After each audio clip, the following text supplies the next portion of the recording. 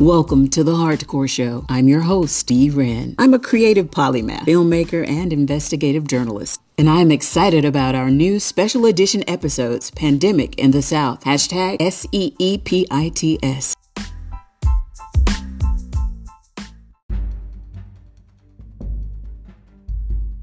We're getting to the core of coronavirus in the community. And for part one of our series, we're going to get at the core of how essential employees and their families are impacted, who to call for help. You have reached the Occupational Safety and Health Administration's Birmingham area office.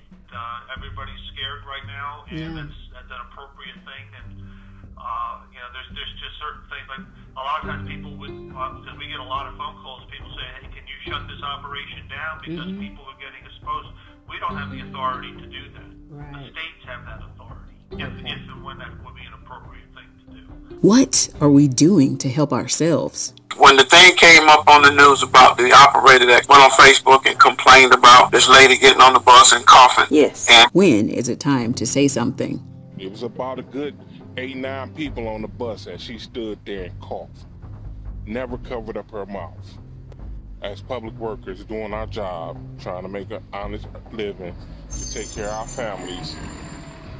But for you to get on the bus and stand on the bus and cough several times without covering up your mouth, and you know that we in the middle of a pandemic, that lets me know that some folks don't care.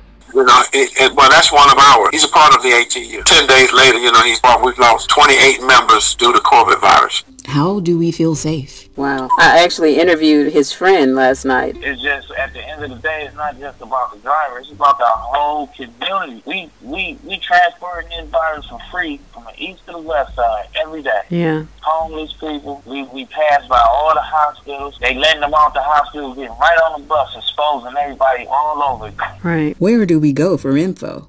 And why are we so divided?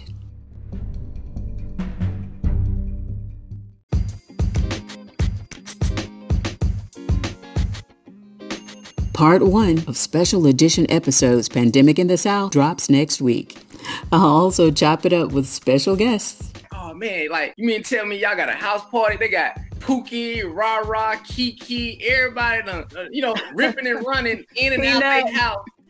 You understand me? And team up with some of my colleagues in entertainment and media industries. Very special guest co-host Brian Kay from 98.7 KISS FM. And it's always an honor to have a conversation with you. I have the utmost respect for you, your work ethic. You just grind, man. I told you the things that I saw that are bad, but these are the things that I've seen good.